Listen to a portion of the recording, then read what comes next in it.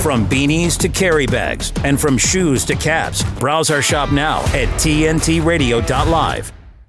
This is the Dean Mackin Show on today's News Talk Radio, TNT. And g'day, thanks for joining us. Hope you had a terrific weekend. I know I did. I feel very relaxed today. I actually took my own advice and I had a day off. It was very hard when you're self-employed. It's very difficult to drag yourself away from stuff that you need to do, but it really is worth it. And you feel very refreshed come Monday, as I'm sure many of you know. A big thank you to Chris Smith.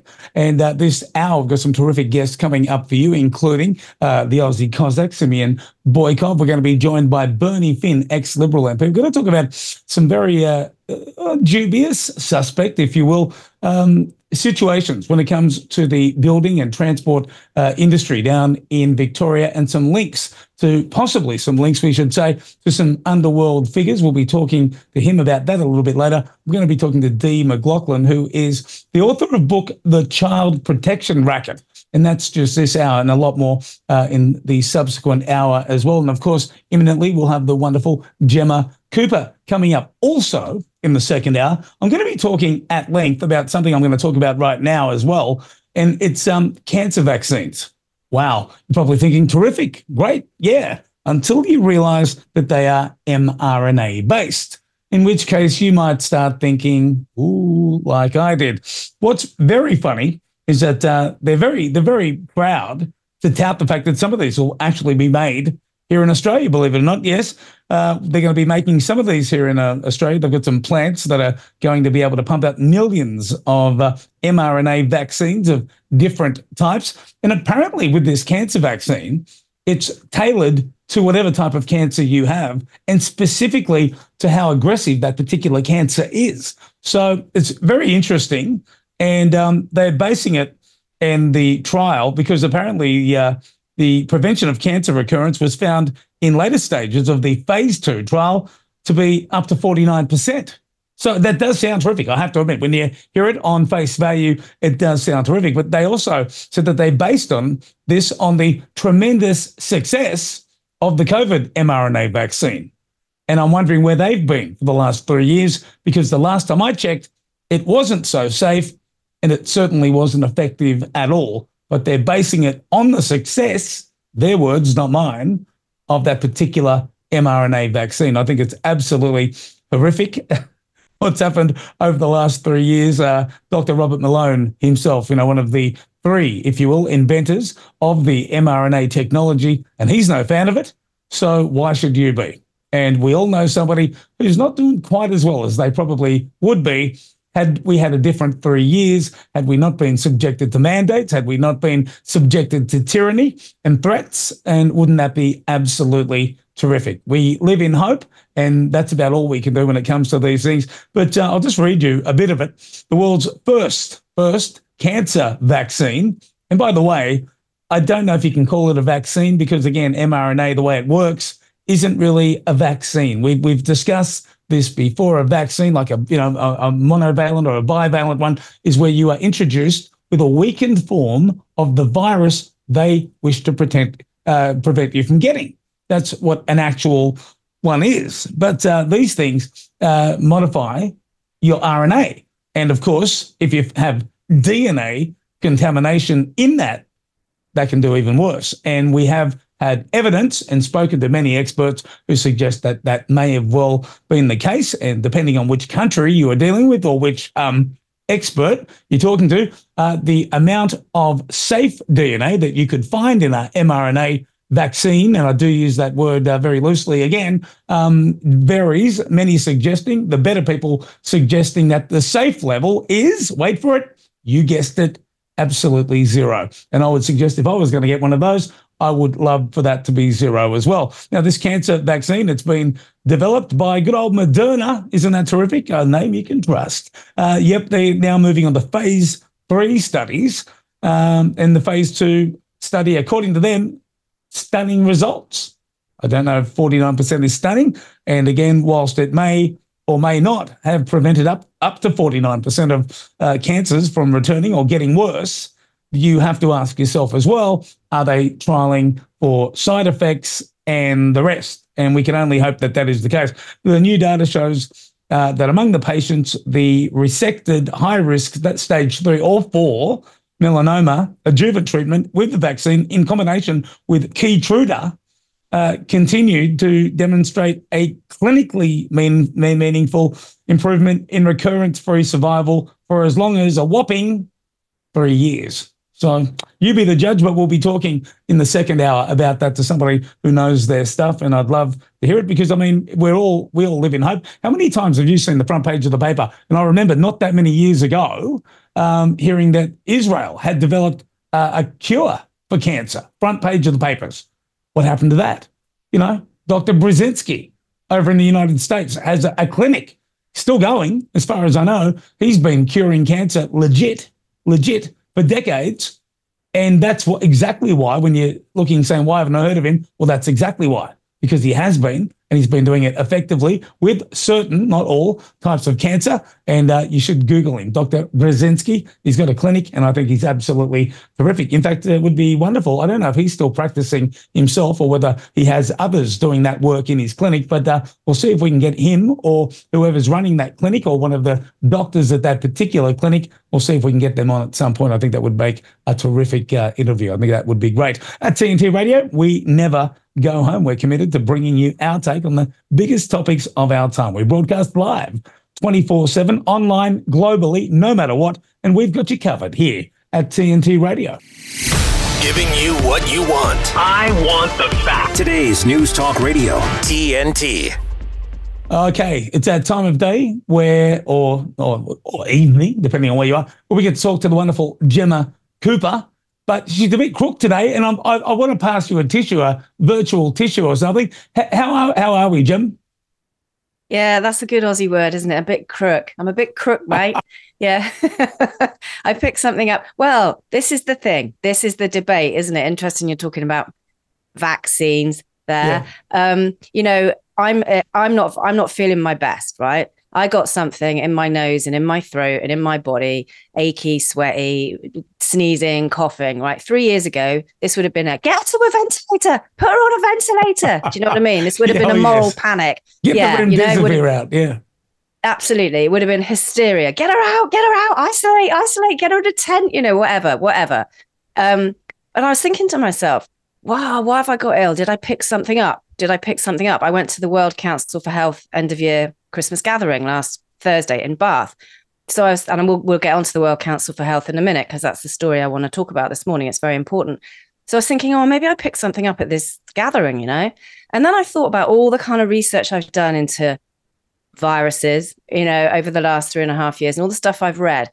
And I thought, no, maybe it is what I've read about in, say, the great book, you know, What Really Makes You Ill by Dawn Lester and David Parker, about your own body undergoing a detox process when it's had enough. And I thought, is that what's happening to me? Because I've been eating, it's coming up to Christmas, it's winter, I've been eating loads of mince pies, I've been eating a lot more chocolate than I know. Well, I never normally eat chocolate, but I've been eating the odd truffle here and there, and mince pies have been going down like there's no tomorrow. And I thought, is this my body simply saying, detox from all the crap you've been eating, Gem, get back to eating proper vegetables, you know? And I'm wondering if it's that. And I haven't picked something up, and there is no external thing invading my body. It's my own body talking to me and saying, we don't like all the stuff you're putting into you, Gem. It's up for debate. And I know people in the chat, in the TNT chat, will have their own ideas about what really makes you ill. But I did wonder that. Have I picked something up, or is this my own internal cleansing process right before the winter period? So that's where I'm sitting with this morning.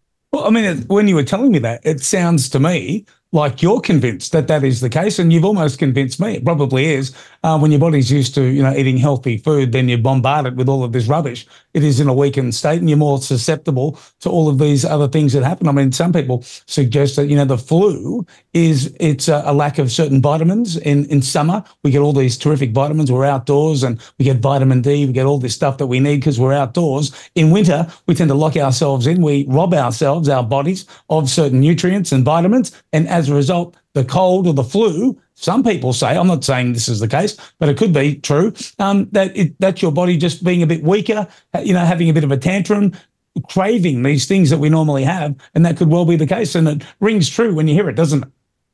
It does indeed. And I just think back to how many people I know that do get ill at the change of the seasons. And my brother, actually, he's a classic one. When it comes in, he says, I always get ill when it goes from winter to spring, spring to summer. He said, I don't know what's wrong. But actually, when you look at a lot of research that's been done into the human body, that kind of getting ill at the change of the seasons is your body cleansing itself from the previous season, getting ready for the next season and adapting to its external environment. It does make perfect sense. We are supposed to live in harmony with nature, not battling nature all the time. And the body is such a wise instrument. It doesn't mean I'm going to lay off the mince pies. I have to say, I do love a good mince pie over the Christmas period, but maybe not quite as many as I have been scoffing, Dean.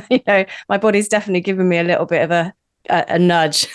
Maybe I need to go for a walk. It's amazing. Sometimes the one part of the body being out of whack can do you a favor. I mean, I had a missing back tooth and I was going to get an implant done.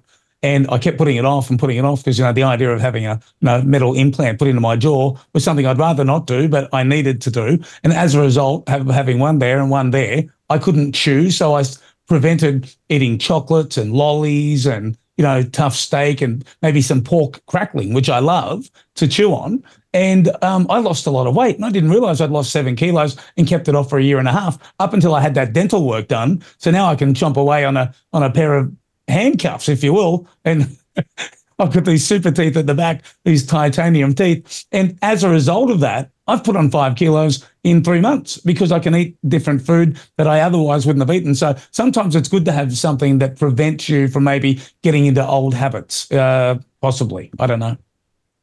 Very possibly. But anyway, enough of my internal workings and my crookness. The good news today is that, just talking about the World Council for Health there, there's going to be a parliamentary debate here in the UK at 4:30 p.m. our time, which means it'd be probably nighttime. Yeah, it'd be the nighttime where you are, but it's very, very significant. And it's all been secured by the World Council for Health. The debate is on World Health Organization's international health regulation amendments to this. They want to bring in this pandemic treaty. So it doesn't just affect the UK, it's the whole world.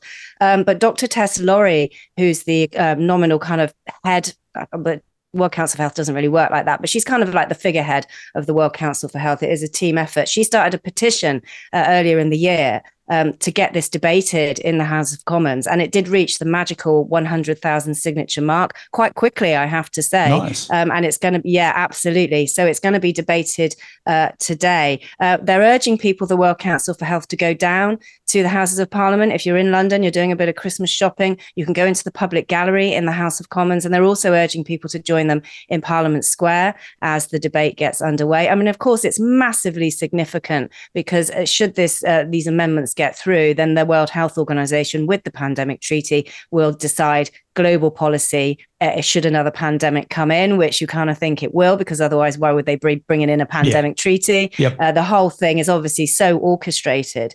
And so the World Council for Health is urging for as much public support as possible. I was talking to Dr. Tess Lawrie about this last Thursday when I went to their end of year Christmas gathering, and she said, she's delighted that the debate has been secured, but she did explain to me how the parliamentary debates actually work. Essentially, all the information is handed to a nominated MP who may or may not know the subject matter, who may or may not be on board with the subject matter. They're just tasked with standing up in the Commons and bringing this to the public arena. It's not given to the person who began the petition to get the debate going, because that can't happen. It has to be an MP, but you don't get to decide who the MP is. You get to brief them, but that doesn't mean you necessarily get to steer them in the right direction if they don't agree. So it's going to be quite interesting to see what happens with this debate this afternoon. We're hoping to maybe on the Freeman Report later get Dr. Tess Lawrie on the phone, but certainly I think tomorrow we'll have a kind of better idea of where the debate went and the kind of reaction it had in the Commons. But it's the World Council for Health. They're based in Bath here in the UK, but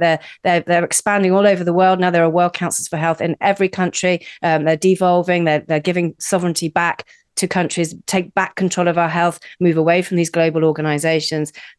They've got this debate. Let's hope it's successful. If you are in London, nip along at 4:30 UK time to the House of Commons. You can go into the public gallery and give them all the support that you can. It's really brilliant that this has come to the table right before Christmas. And I think it would be terrific if you do, because if they've got your support there in the venue, they're going to push it even harder. The other thing that call me paranoid if you will, but when it comes to those of us, and there were many, I would say 30, 35%, they would have us believe we're only in the 5% or 4% here in Australia who abstained, who had no intention of ever getting that particular mRNA vaccine. As per the old adage, no stone unturned, I cannot help but think the WHO is absolutely wanting to get some mRNA into everybody who abstained from that through whichever means they see fit. So Tess Laurie, I hope she does terrifically well. I hope that the politicians argue this to a great extent, and I hope that catches on worldwide, because we certainly don't want any part of the WHO here in Australia or anywhere else that's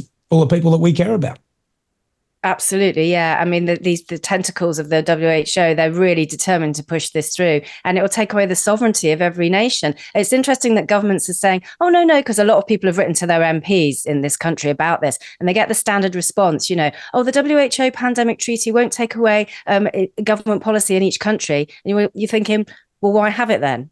Why have it? Yeah. It's either it is or it isn't. So hopefully these issues will be raised this afternoon in Parliament, and it will go on to Hansard, the official historical record of everything that's talked about in the Commons. So at least it will be there for public discourse and public debate. That's the main thing. Well, Gemma, I look forward to talking to you tomorrow about that. And of course, next hour, we'll talk about something else. In the meanwhile, have some chicken soup. That's always it's always a good thing when you're feeling a little bit under the weather, or as we like to say down here, a tad crook. That's Gemma Cooper, everybody. We'll be back after this break with the Aussie Cossack here at TNT Radio.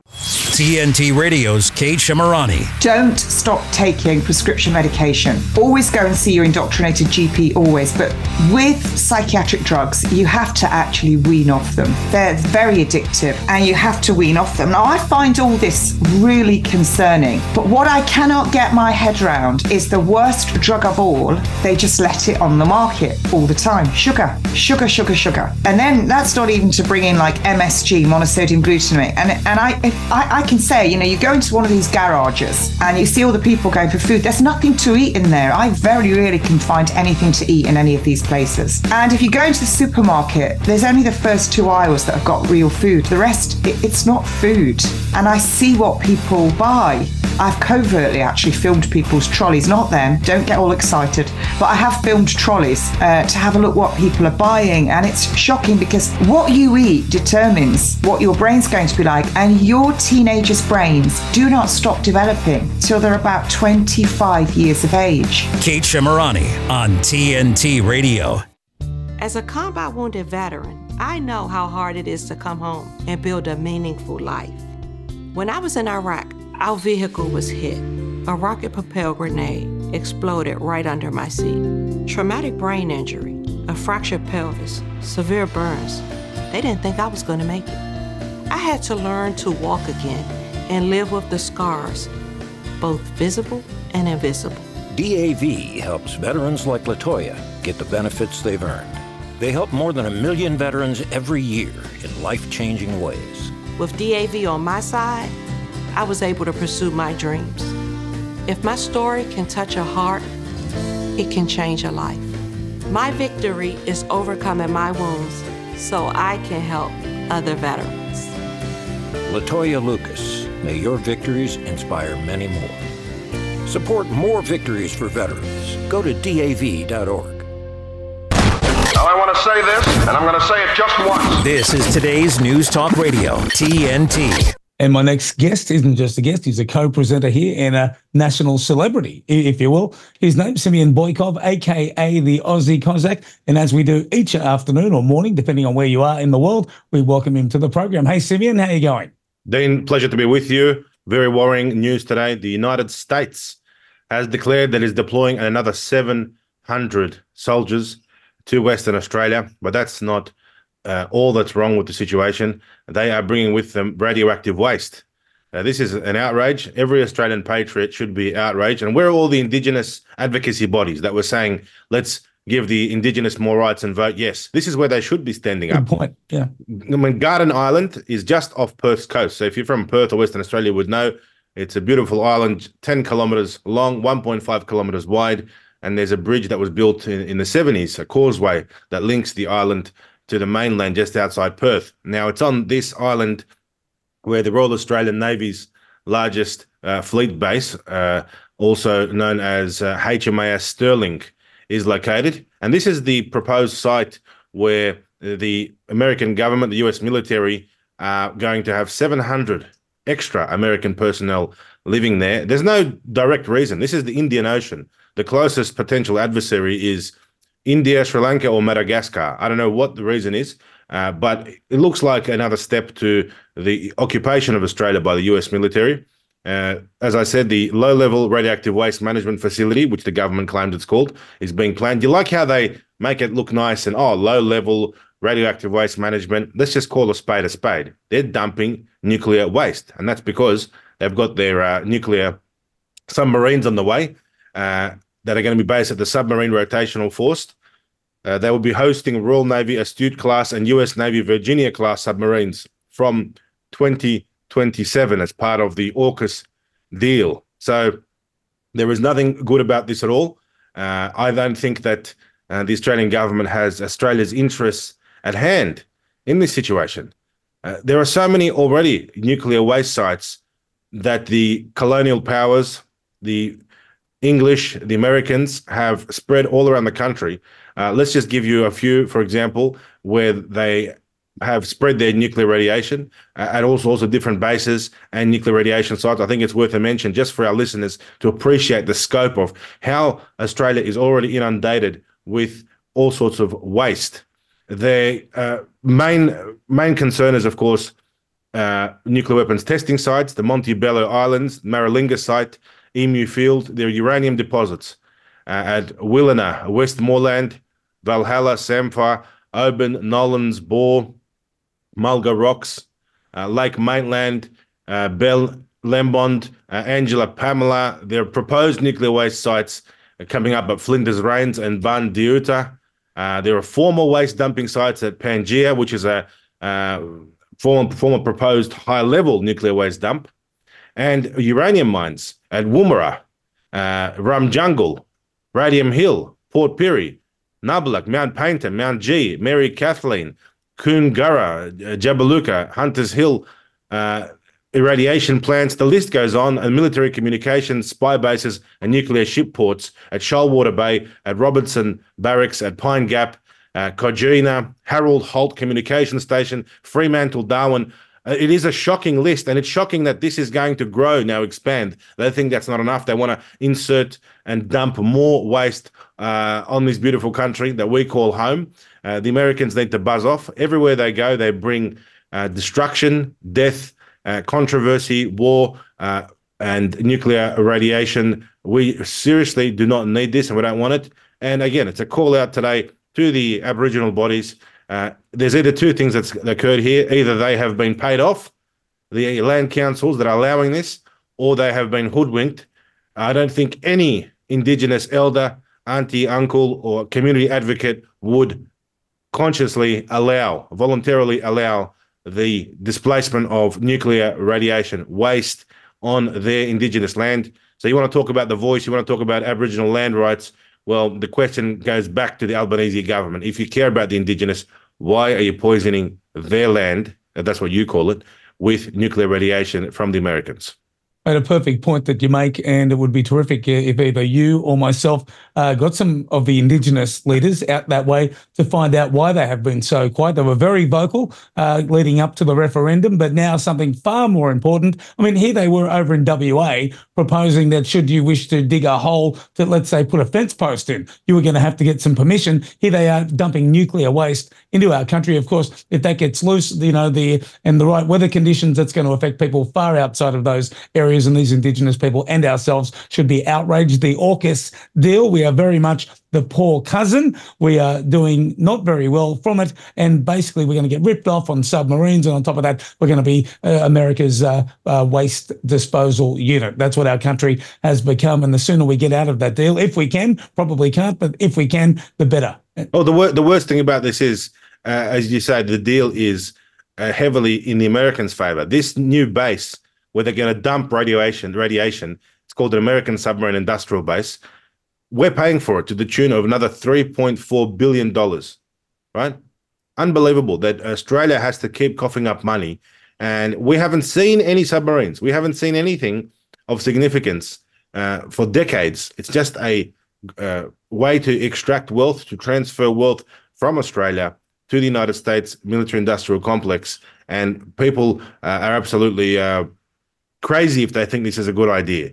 Apparently, this is to counter the Chinese Communist Party's threat and influence in the Pacific. That's the official reason that the Australian and the United States government is doing all of this. Well, this submarine base is in the Indian Ocean in Perth on Garden Island. I don't really think the Chinese even care. And if anything, if the Chinese were so terrible and bad, they're probably sitting back and be laughing and saying, how good is that? We don't even have to send nuclear weapons there. We don't have to poison Australia because the Americans are doing it for us. Yeah, mate, the job is done. And of course, we would never have been considered to be a nuclear target if we didn't have nuclear subs here. Of course, we'll get the first one in 2034, but that'll just be on loan. And then by the time we get ones that we can truly call our own, secondhand pieces of rubbish that have been refurbished, I'm sure someone in China will have invented a drone for $50,000 that'll take it out in about 5 seconds. That's our future, and the grandkids will be paying that off for forever and ever. Simeon Boikov, a.k.a. the Aussie Cossack, mate, always a pleasure to have you on the program, and look forward to doing it again tomorrow. Speak to them, Dean. Absolute legend. And speaking of legends, we're going to talk to ex-Liberal MP Bernie Finn right here at TNT after this. Okay, everybody listen up. Big news. Big news. Real big news. Here we go. Now, TNT Radio News. Matt Boyland here with a look at your TNT headlines. There was a security scare in the US Sunday night as a car crashed into Joe Biden's presidential motorcade. A wild sex tape scandal has rocked Capitol Hill with the explicit footage leaked online. Harrowing footage has emerged showing the moment a member of Ukraine's parliament blew up a council meeting. Elon Musk has taken another swipe at Disney, and Israel has admitted killing 3 of its own hostages in Gaza. On air and on the app. I listen on the app. Stay up to date around the clock. I listen, therefore I know. Today's News Talk Radio, TNT. Oh, I just love Elon Musk more and more every time I hear about him. He's saying something that I think is wonderful. And as the world's richest man, you need to bow to nobody. When your advertisers get a bit too woke, you can tell them to go and, you know what, themselves. And he does it. He can. He doesn't need their money. In fact, I would suggest, Elon Musk, what you need to do is pick the worst of them, let's say Disney, buy the company, it's a public company, so get a good price, buy the company, sack everybody there, turn it into something that's profitable, and of course put them all out on their backside. And the next time another group does it, go and buy them. Get rid of all them, put them out on their backside, because when you're that rich, you can do it. And you can improve the world at the same time, getting rid of one woke bit of nonsense at a time. I think that would be absolutely phenomenal. Imminently, we will be talking, of course, to one of my regular guests, Bernie Finn, a former Liberal Party MP, the guy who advocated for unborn children. And so what do? They kick him out of the Liberal Party, advocates for unborn babies. What a terrific guy. But the Liberal Party, we're not having that. But I'll tell you what, I'll certainly have him on the program every time. I consider him a mate and certainly a co-commentator, X3AW, before he did, in fact, many stations, including, I think, 2UW in Sydney, a legend of the airwaves and of the political spectrum. We welcome to the program Bernie Finn. How are you, mate? G'day, Dean. How's it going, mate? Mate, always an absolute pleasure to talk to you, my friend. One day when you're down in New South Wales, we're going to have to get you on live. It would be absolutely terrific right. to do a live show to with you. Mate, well, we'll have to do that. Mate, now, a lot's going on down in Victoria, and I am talking about, now, it's apparently not his company, not Mick Gatto's company, but his daughter may have purchased a particular company for them. Now, this company's doing okay. It all ties in with a lot of the new Victorian requirements of Indigenous labour hire. It all sounds a little bit racist to me, by the way. And, of course, if you have a company or you want to start a company and you know somebody that's Indigenous and you get them on board and therefore have 50% ownership in that country by an Indigenous individual, you're pretty much good to go. And it may not be your company. It could be your daughter's company that you sold them. But, of course, if you have links to the unions, you have some pull with someone high up in the unions, there are always questions to be asked. Am I not in the ballpark Well, I think, look, Dean, I think you absolutely are more than in the ballpark because, quite frankly, all this Indigenous stuff is highly questionable in my view. I think, particularly given that you don't actually have to be Indigenous to gain some of these benefits. You just have to say you're Indigenous.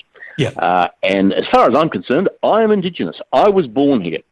My parents were born here. My grandparents rather were born here. I'm as Indigenous as all get out. So I don't understand why I don't get the same benefits that some other people do, whose great-grandparents might have been Aboriginal.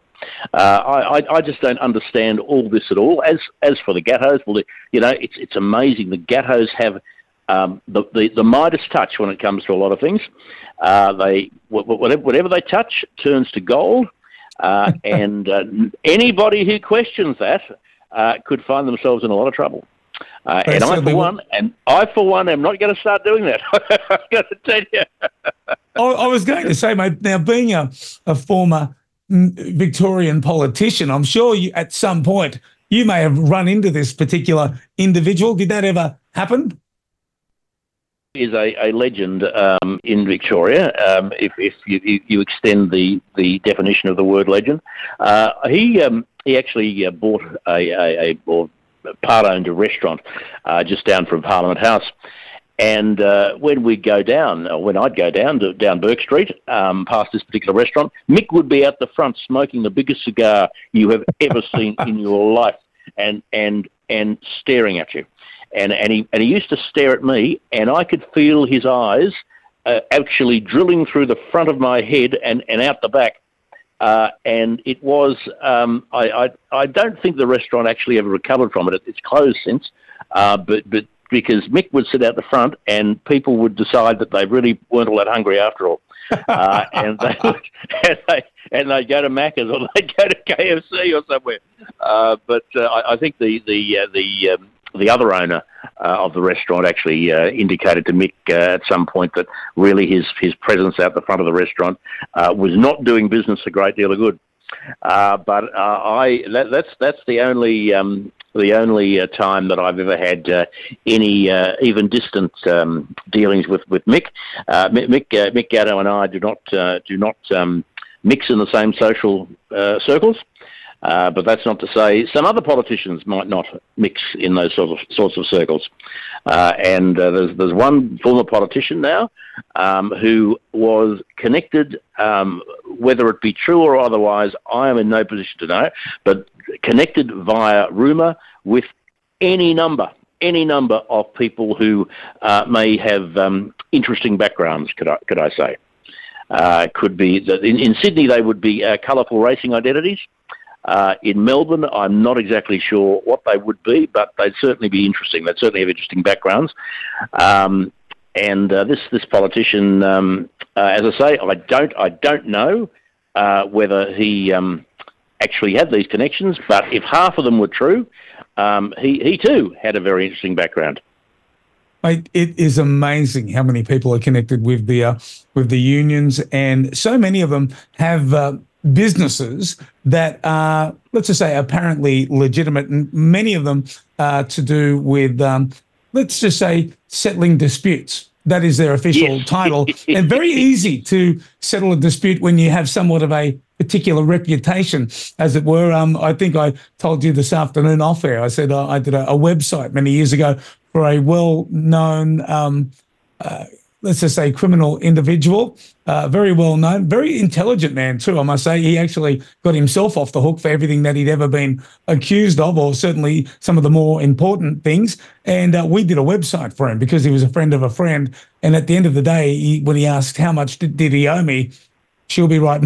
I wasn't going to take a cent because I didn't want to get that stare that you described that penetrated the back of the head. But mate, certainly when it comes to this particular, thing that we're talking about, $222 million Victorian government road upgrade project, and his daughter, mate, she did a video, like a social media video, basically boasting of it. And of course, the Australian Financial Review got a hold of it and raised some concerns about who actually owned the firm. That video was very, very quickly pulled from social media. Why? I'll bet it was. And I've got to say to you, Dean, that the connections in Victoria are absolutely crucial to business.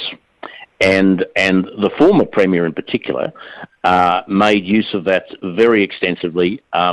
He made it known either directly or indirectly that anybody who went against him would not be getting any largesse from the government, could I say. It would not be doing business with the government. And a lot of people were intimidated into silence, and I think we're all regretting that now. But it has been a pretty hairy place in Victoria over the past 10 years or so. We've seen things happening that we've never seen before. What the new Premier will be like, we'll just have to wait and see. But given that she came from the same school of politics as Daniel Andrews, I fear that we might not see all that much change, which would be rather sad. It'll be very interesting. You know the old saying, 7 degrees of separation? And for those who don't know what that means, basically, think of anyone in the world, Barack Obama, for example. You'll know someone who knows someone. We're talking on a personal level, who knows somebody, and you'd only have to go 7 steps before you know somebody who would know him. That is apparently a thing. I don't know. I've never really tried it, but apparently everyone knows someone who knows someone. Get up to 7 people and they know the person you are thinking of. And that being the case, I would suggest it's about 2 or 3 degrees of separation when it comes to big business and shonky deals down in Victoria. Absolutely tied up together. If you go 2 or 3 degrees of separation, you're probably exaggerating just a tad, because these things were side by side. I mean, they were the best of buddies. They were drinking partners. And that's something that I think a lot of people are very worried about and have been worried about for quite some time. But that was the culture that Victoria had under the Andrews government, and it's something that we hope and pray will go away. But I doubt if it will, unless we get a new government which will actually get rid of it. And I just cannot understand how anybody can look at what's happened in Victoria over the last decade and say that's fine. I just can't understand how anybody can say, yeah, that's good. We'll put up with that. We'll do that. Because it's been to my way of thinking, it has been horrifying. And there will be, in my view, in one particular instance, on the Westgate Tunnel. I chaired a committee which investigated the Westgate Tunnel project some years ago.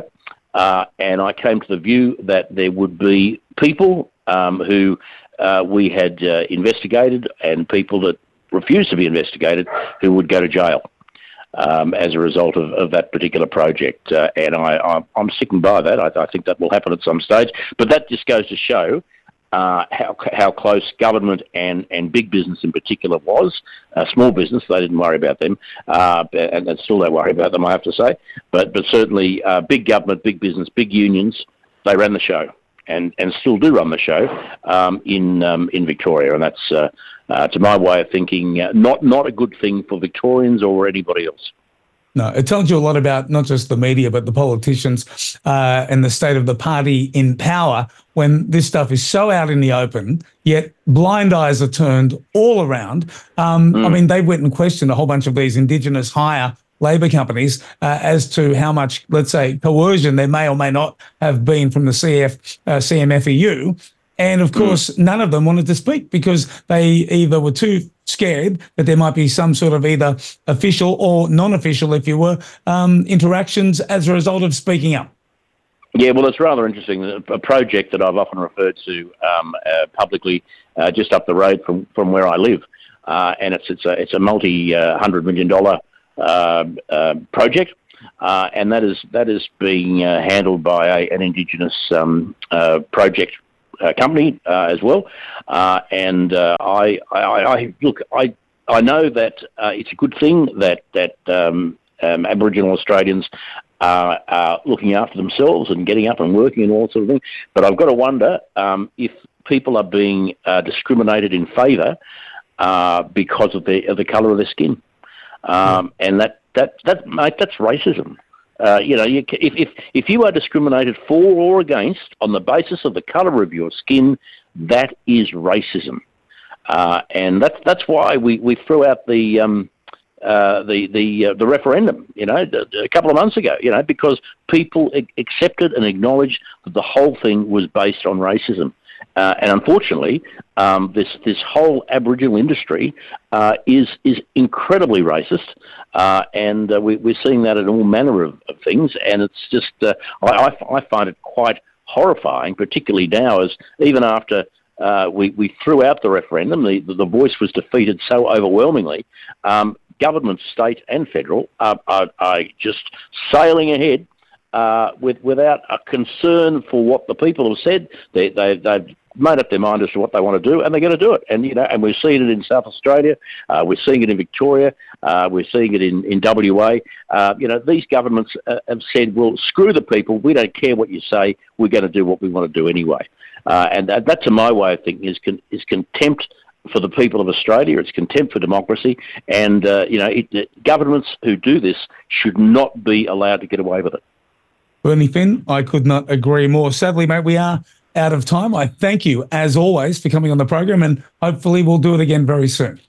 Well, Dean, I hope so, and could I wish you and your listeners a very, very happy, merry, joyous, and safe Christmas, and look forward to catching up again in 24.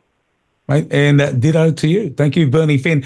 Coming up after the break, we're going to be talking to filmer, author, advocate for children's rights, Dee McLachlan, right here at TNT Radio. De-weaponizing weather with reality and perspective. There are big changes going on in the overall global weather pattern over the next 15 to 20 days, exactly opposite of what happened last year. The United States overall is going to become a big focal point for winter weather. Europe also, again, once we get past this transition from the 20th through the 30th. So Europe is warmed up, but a lot of cold is coming, it looks to me, like January, February. And the U.S. may have another bout with Snowmageddon, especially in the eastern part of the United States. But this is all part of this climate hypothesis I've developed due to underwater volcanic activity. And I've gone over this a couple of times, and it's pretty hard to do it in a minute or two, so I'm not going to review it.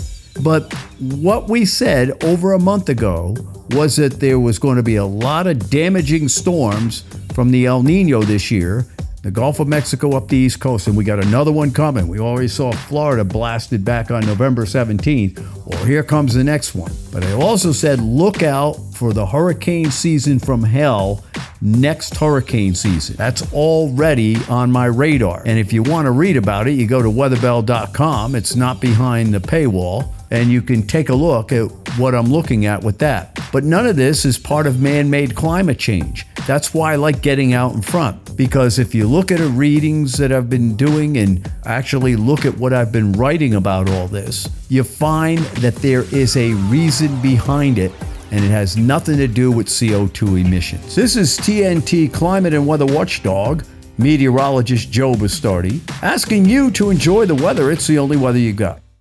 I said, could she die? And the doctor said she could. It was so scary. When I started clawing at my neck and trying to breathe, and I thought, what are we going to do if I die here? How's everyone going to go on? When someone's gravely sick or injured in the bush, they rely on the Royal Flying Doctor Service. But now the Flying Doctor needs your help to fund vital medical equipment and supplies. Please search Flying Doctor online to give a regular gift of just $10. You can help equip the Flying Doctor's teams to respond to any emergency anywhere. Search Flying Doctor online. Become a part of the Royal Flying Doctor Service and help save lives in the bush. Talking about issues and coming up with solutions. Dean Mackin on today's News Talk, TNT Radio. And welcome back to the program. A point that Bernie Finn made out. Yes, those things we were talking about are racist. And people who use the term reverse racism, there is no reverse racism. There is only one of two things, either acknowledgement of racism or acknowledgement of the fact that it apparently only works in one direction, which reeks of agenda. It's more about agenda than anything else. And you have to ask yourself what anybody has to gain by that in a world where there is increasing division. We only get along. We only have better outcomes long term if we can all get along. And why they do the opposite while pretending to do otherwise, it's beyond me. If anyone could clear that up for me, I would absolutely love it. My next guest is a champion, is a hero, if you will, somebody who advocates for the rights of children, somebody who has written films and books about that, made films and written books about that, is raising awareness. And raising awareness literally changes lives, saves lives, certainly makes for better outcomes in lives of children who may be in specifically endangered circumstances, if you will. I am, of course, referring to Dee McLachlan, who's recently put out a new book, and you can get that book, by the way. It's called The Child Protection Racket, and you can get it on the childprotectionracket.com website. Welcome, Dee, to the program. Thank you very much for having me, Dean. Well, thank you for doing what you do. I mean, if it wasn't for people such as yourself, all this stuff would go on in a clandestine manner. None of us would know, and these creeps who do what they do would get away with it. And of course, by raising awareness, you make it very difficult for them to live and work in society. Well, let me just start out by saying that 5 years ago, I was completely oblivious of the industry that is the child removal, that is the child removals business. And I was oblivious, even though I was a well-researched journalist and a well-researched filmmaker, because the Star Chamber-like children's courts across the country operate in complete secrecy. And we only know of the very, very tip of a very big iceberg. And so the entire industry, it's a jobs and growth industry, is entirely enwrapped in secrecy, and anyone who violates that secrecy is punished duly. So it's a horrendous business. It really is horrendous. Very much like with whistleblowers, people who do the right thing tend to be those that get in trouble, while those that do the wrong thing tend to have a network around them who protect them. Yeah. It is beyond horrific. I did mention that, you've made some movies, not just one, you've made 8 movies, to the best of my knowledge. And of course, there's something that you have a passion for. You will, of course, be aware, I would imagine, of your work having carry-on effects, where it's raised awareness to the point where surely it's saving lives, it's making better outcomes for children around the world. Well, yeah, I made a movie called The Jammed in 2007, which is about sex trafficking, and some of those were underage girls in Melbourne, and it was inspired by true stories. In Melbourne? Yes, and wow. I thought that was going to change, and a whole lot of NGOs picked it up. It was screened at the United Nations, it was screened in Canberra, but very little changes the destiny of humanity's dark side. And so when I started learning about the child protection departments, or the child protection racket, it's an absolute pure racket, in the sense that it's done for money. It's done with, they are immune to prosecution, and they do it on a grand scale. 50,000 children are in out-of-home care. And I'd say tens of thousands, it could be as much as 50% are, should not be under government care. The government is known to be a bad parent, and children in government care are 20 times more likely to die, much more likely to be abused and sexually abused, and they don't get love in government care. And if they are given love, they're removed from that carer. And so it's a diabolical situation. They're harming tens of thousands of children every single year. It's really horrific. I mean, many of us would be aware it happens around the world. When you said Melbourne, I was taken aback. I thought it can't possibly be happening on a large scale here. There it is in Melbourne. Where are they sourcing these children? Where are these children coming from? Overseas? Let me go back. So the children, what I'm talking about here is the child protection departments. So in the old days, it was, if a child was in neglect. So maybe I should jump back 3 centuries. Maybe I should start off in the 1700s, when Australia was paid to take children, disadvantaged children from Ireland and the UK, and pretend they were, some of them may have stolen something, but many of them didn't. And they were taken, and it was a child removal in place program in the 17 and 1800s. The year that ended, which was 1868, in 1869, guess what happened? They passed new laws, and I can't remember the long, complicated laws, but it was the Aboriginals Act, and they started stealing children. For 100 years, they stole. They participated in the stolen generation. When that started to fade, they advertised foster care on a grand scale, and the business of child removals, and in many cases it would be completely unlawful and unwarranted removal, so it's basically child stealing, has continued. And so today we have these courts that operate, that are basically rubber stamping child removals on a mass scale. And the particular cases that I've worked on, we can demonstrate absolute malfeasance and misfeasance of police officers and social workers that are putting aggressively the child in harm's way. And there's not a single leader in the country that can do anything or that will do anything. The power of the social worker, 22-year-old social worker that has no children, no experience, has more power than the High Court. And I'm not the only one saying that. Many lawyers and advocates say that as well. Your heart's got to go out to the parents of these kids who are having them taken out. And I would assume they can just make up any story they like. And Phil, I don't want you to speculate, but if you could give us a rough number, because you would have a better feel for it than most, with foster care at the moment, what percentage of foster care situations would you say are adverse? Well, I would say one has to look at an average of about 50%. I think that the child should not be in care. I mean, obviously I'm only knowledgeable on the extreme scale, but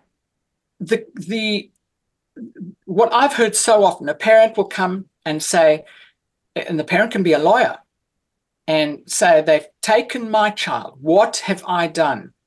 She might have reported something. Or we're dealing with a whole lot of young couples that have had, out of concern, they've taken a baby to the hospital, and the next moment the police arrive and the social workers arrive, and they are never going to get that baby back. And we know of corrupt doctors that are basically shipping these kids into out-of-home care, into government state care. And it's a real worry because, I've met so many of these lovely parents, and they say, why are my kids gone when next door there are two drug-addicted parents and the police come around all the time, their kids are neglected, but they have their parents.